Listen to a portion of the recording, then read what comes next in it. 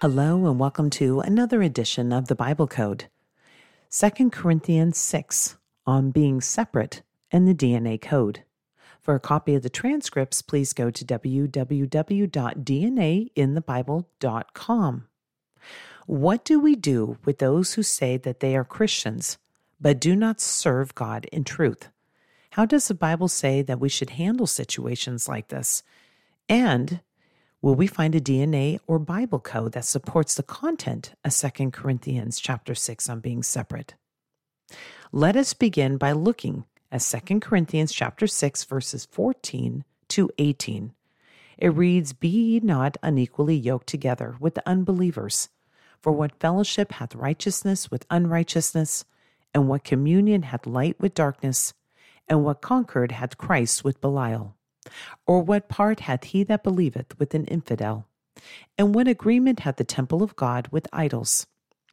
First, did you notice that in verse 14, it talks about not being yoked together with unbelievers?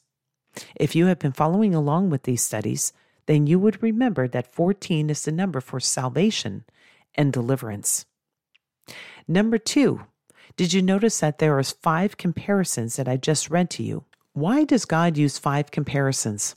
5 is the number for grace, and we're going to learn that this group of unbelievers has turned their back on the grace of God. How did I find these 3 groups? Well, the way I've laid it out on the website, you can really see how it pops, and you can see very clearly the pegs. Now, if you don't know what pegs are, we have covered this in the past, but I'll give you a highlight, a summary of it again. When you see a common word used over and over, in this case, the first group that is used over and over is the word what. The next word is hath, and the next peg is with. Between what, hath, and with are parallels. There are 3 groups of parallels. I have used the colors green, gold, and red. But is there more to know about these 3 groups? And how does this lay out in 2 Corinthians chapter 6 discussing the difference between believers and unbelievers and why we should not be unevenly yoked together? How does this relate to the Godhead? First, let us turn to 1 John chapter 5 verse 7 and read who is the Godhead, and specifically, what is mentioned first in the Godhead, who is mentioned second, and who is mentioned third. Remember, we're dealing with 3 groups in 2 Corinthians chapter 6. Is there a correlation between the third group in 2 Corinthians chapter 6 that are displayed in red and the third person of the Godhead? 1 John chapter 5 verse 7 reads, "For there are 3 that bear record in heaven, the Father, the Word, and the Holy Ghost, and these 3 are one." Who is the third person that is of the Godhead? That is the Holy Ghost. Who is it in 2 Corinthians chapter 6? Who is the third group? They're unbelievers. As unbelievers, what do unbelievers not possess? That would be the Holy Ghost. What is also interesting is that 1 John happens to be the 23rd book of the New Testament. Is that just coincidental? We are now going to take a look at the 3 groups displayed in green, gold, and red in 2 Corinthians chapter 6 and see if there is a DNA or Bible code that actually supports the content of the scripture. Keep in mind, the first person of the Godhead is the Father, the second is the Word, and the third is the Holy Ghost. Let us see if this layout in 1 John chapter 5 actually correlates even more to 2 Corinthians chapter 6. Now, I have taken the first group in green, and the words are fellowship, communion, concord, part, and agreement. And I have looked those 5 words up into Pure Bible Search. What I found is that they are found together in 23 books of the Old Testament and 23 verses of Leviticus, the book that we get the law from, and Jesus is the fulfillment of that law. Who sent the seed? Who is Jesus Christ? That would be the Father, the first part of the Godhead. But let's move on to the gold group. Righteousness, light, Christ, he that believeth, the temple of God. All these 5 words are found together in 26 books of the New Testament. Who is the second part of the Godhead, according to 1 John chapter 5, verse 7? That would be the Word. These 5 words are found together in 26 books of the New Testament. That is the same number for the gospel of Jesus Christ. The Bible, which is the Word, which is Jesus Christ, is where we get the gospel. We need to go to God's Word to understand what the gospel is, do we not? Now, the last group in red are the words unrighteousness, darkness, Belial, and infidel and idols. These 5 words, when I look them up, are found in 19 books of the Bible. What is the number 19? It's defined as faith in the King James Bible. What does this third group lack? Well, they lack faith, do they not? And because they lack faith, they do not possess the Holy Ghost. And because they don't possess the Holy Ghost, which is the third group of the Trinity, the third person, then they do not have the mind of God. Let us now continue with 2 Corinthians chapter 6, going to verse 18. For you are the temple of the living God, as God had said, I will dwell in them and walk in them, and I will be their God, and they shall be my people.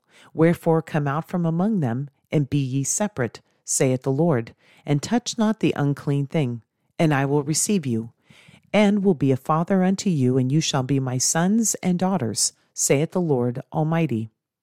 Now we have just finished reading 2 Corinthians chapter 6, verses 16 to 18.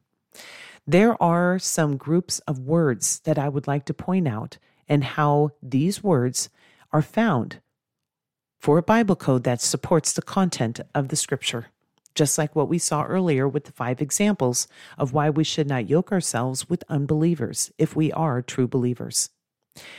I would like to point out the phrase the temple, my people, separate, a father. I will cover unclean here in a moment. Who are we and where does God reside if we are believers? Well, that would be us. He calls us the temple. The temple is found in 23 books of the Bible. That is the same number for the promised seed. I have covered already the 3 examples of the number 23. Jesus Christ, that promised seed, takes up residence within us when we become believers.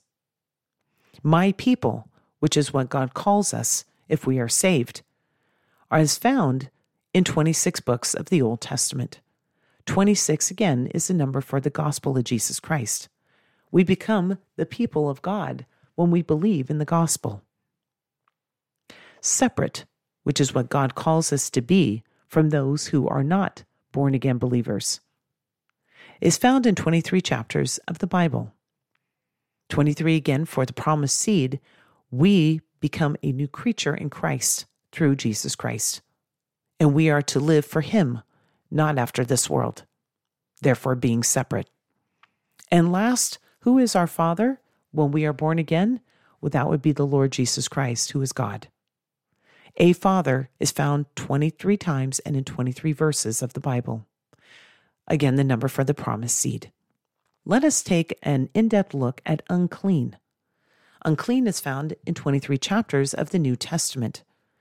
We have covered in the past that there are only 2 lines, the earthy Adam and the second Adam who is heavenly.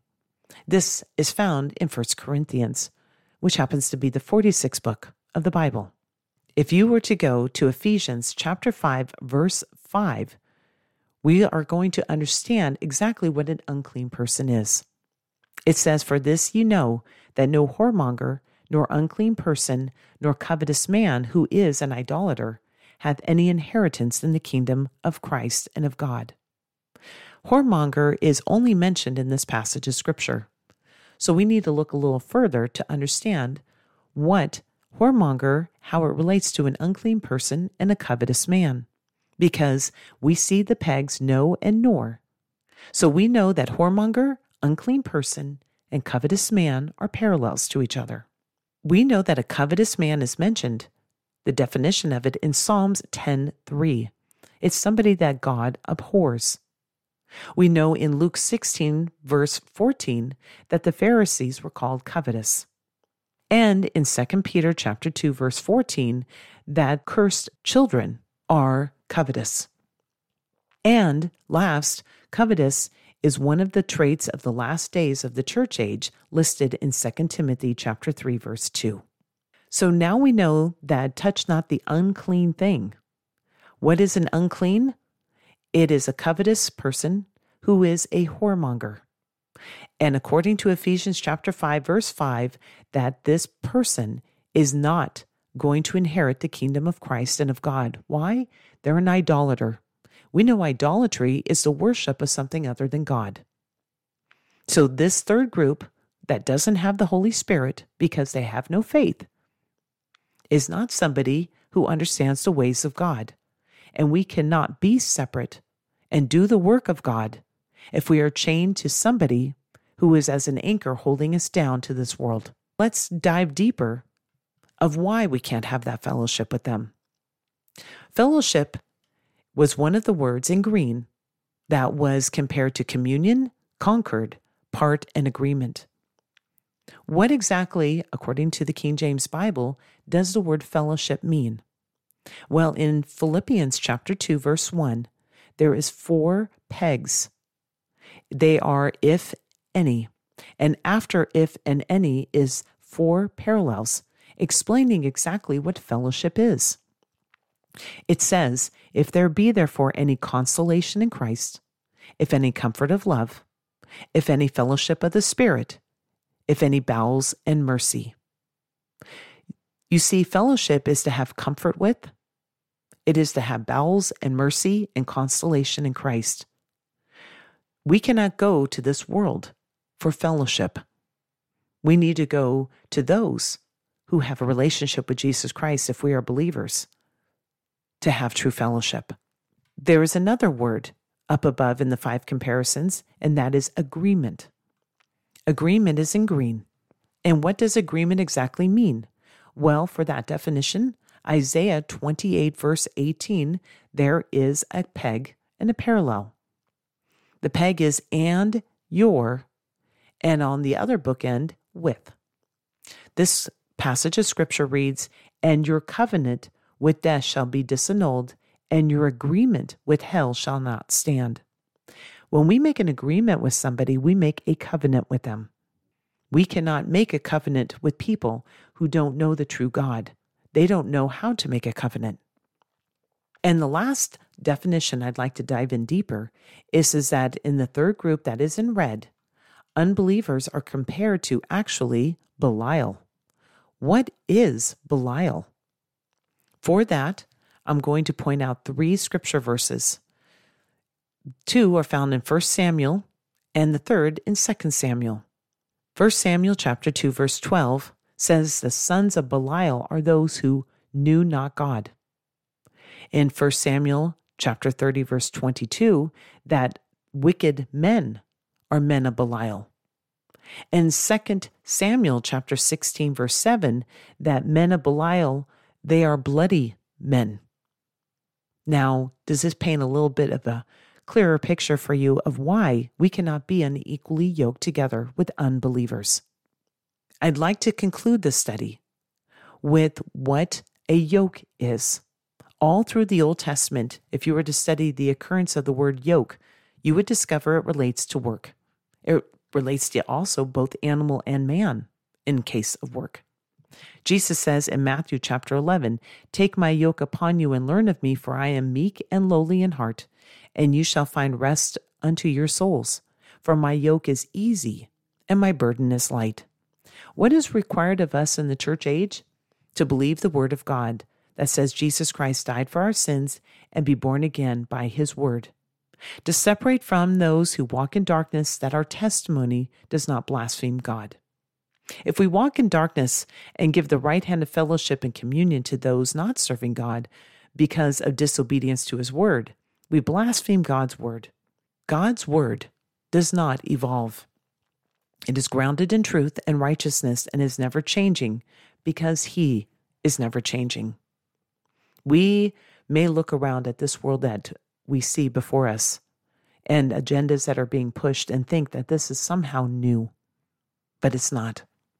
The book of Ecclesiastes states that there is nothing new under the sun. So, who are you to be yoked with? Who are you to be giving the right hand of fellowship and doing the work of God?